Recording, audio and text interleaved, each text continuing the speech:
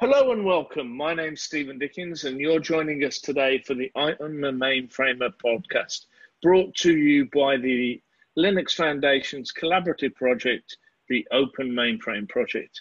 I'm joined today by Dan Pavel-Shinkovitz, who's going to talk to us a little bit about what he's been doing on the Open Mainframe Project internship program.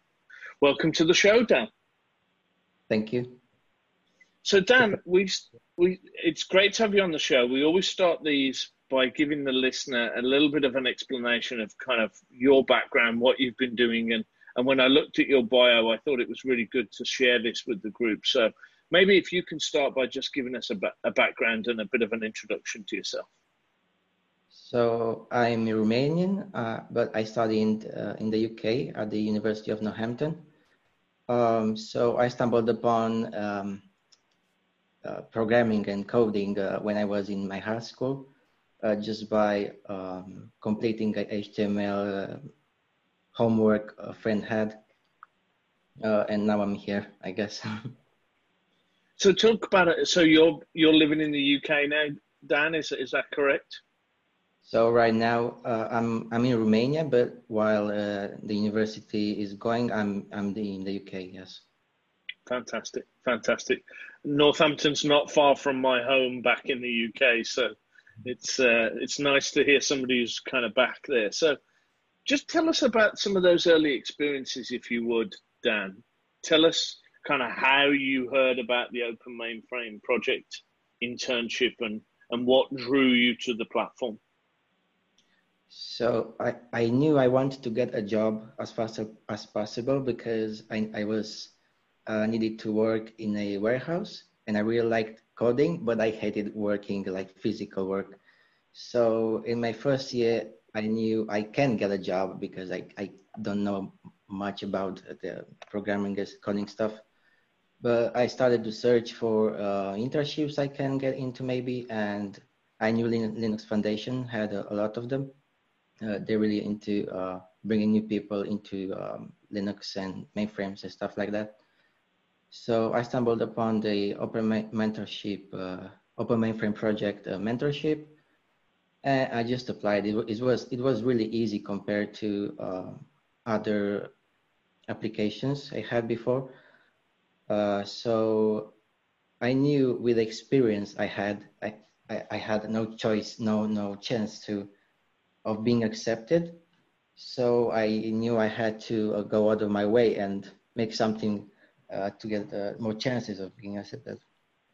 And then I just heard about PRs, pull requests I can make on the GitHub project I will be working for, basically.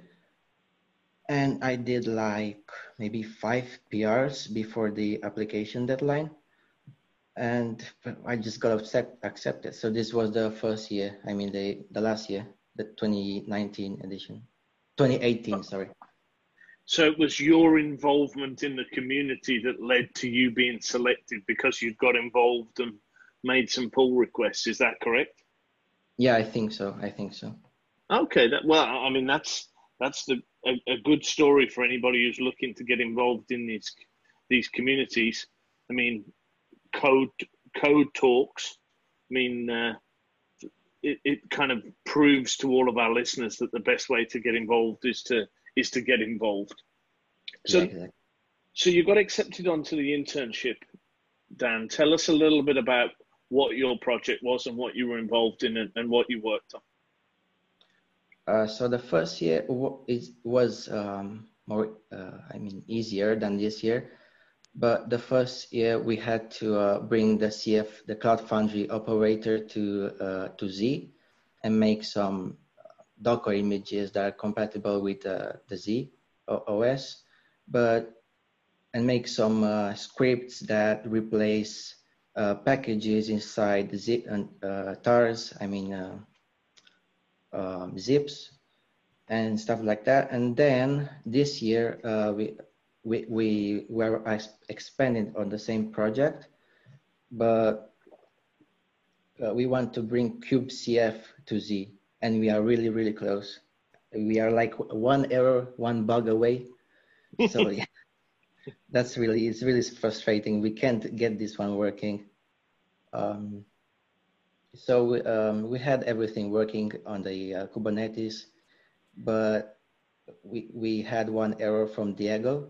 If you know what Diego is, if not, I will explain you. Is a basically you orchestrate the Cloud Foundry with Diego, like it, for example, the same as Kubernetes, but Diego is specifically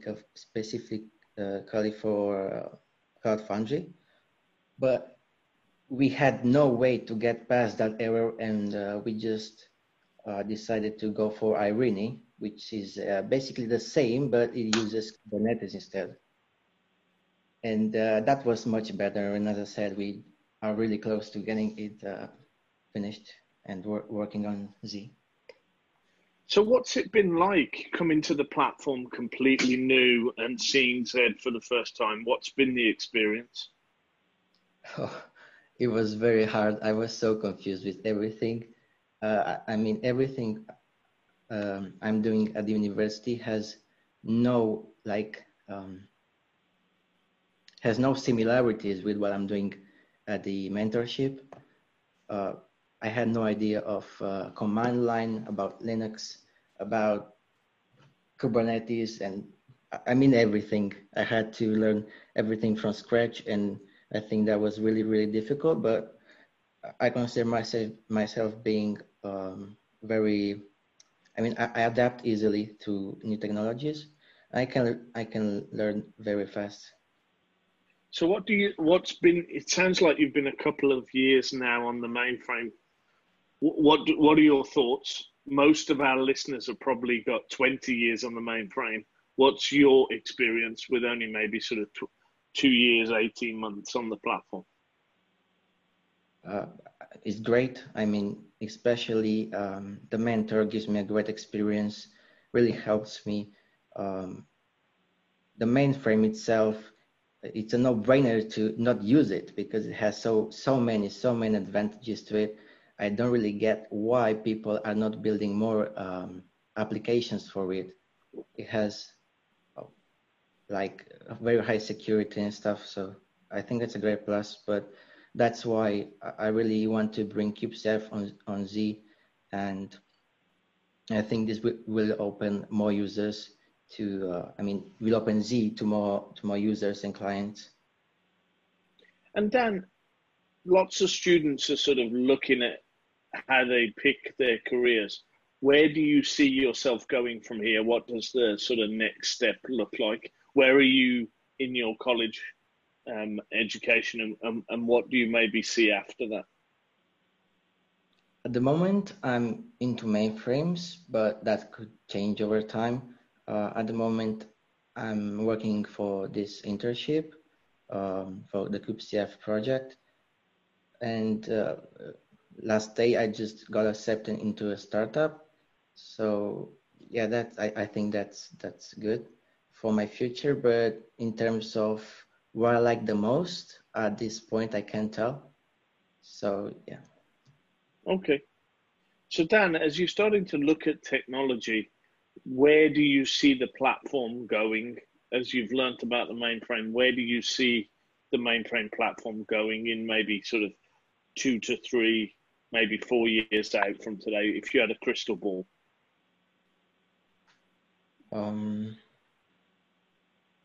If I mean the mainframe is really not known about. Like few people know about the mainframe, and we really need to bring more developers, more students into the mainframe and start building apps for it. And I think the Open Mainframe project mentorship is a great example of what I'm trying to explain, because I had no idea about mainframes 2 years ago, and now I'm building really great apps on Z. What's been the reaction of your friends and colleagues when you've said you're working on a mainframe? What have they said? The majority of them had no idea about mainframes. That was to be expected. But I tried to explain to them what it was, but they really weren't that into it. So Do you Yeah, think the internship program is helping spread the word there? yeah, it really is. It really is. I think there were like 150 applicants or something. I mean, a lot of applicants compared to last year. So that's a Mm. great thing, seeing more students um, applying for the OMP mentorship program. What would you say to those people who are thinking of applying for next year? What would be your advice? My advice is if they already know about command lines, Kubernetes and stuff they already use in the project they apply for, that's a really big plus. But the thing that I think it's the most important is contributing to the project you are applying for and submitting at least, I don't know, maybe two or three pull requests. That way they can see you really care about the project and you really like it, that you don't even need to be paid to do that stuff. So just get involved, basically, would be your advice. Just get onto GitHub, get involved in the project and contribute. Yeah, I think that's the most important stuff.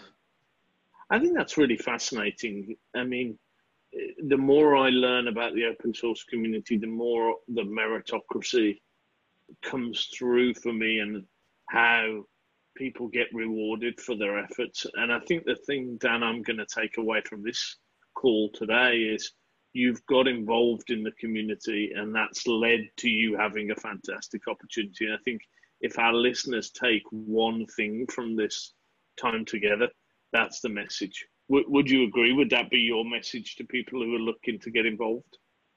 Yeah, I completely agree with what I just said. Just get involved. That's the most important thing.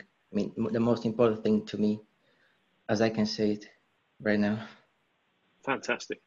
Well, Dan, that's been really good. I think our listeners will have got a lot from that. I think some really good takeaways. Good to see you getting engaged on the platform. So thank you very much for your time today. Thank you. I would like to give my thanks to some people right now that Go really ahead. Yeah, fantastic. helped Thank me you. out. It really helped me out during this mentorship, especially this year, because I screwed up a lot of times. So the first is May. She was basically the one I was contacting to forward my problems to the people that can resolve them. Then Martha and the university for providing us the VM and the free resources, which is amazing. Then Kui Yi, I think it's pronounced, and Mark Fresnegger and Bruce Kilgs for fixing my mistakes. And lastly, Vlad Yavana, which is my mentor, and I know I can always count on him, and he's really, really great. Oh, fantastic. Well, I'm sure all of those, I know, I recognize some of the names, and I'm sure they'll be grateful for the shout out on the podcast today, Dan. Yeah. So thank you very much for your time today. It's been great chatting. And to our listeners, you've been listening to the Open Mainframe Project. I'm a Mainframer podcast. Please click on the links below and subscribe and give us your comments, and we'll try and spread this message more widely. And join us next time for the I'm a Mainframer podcast.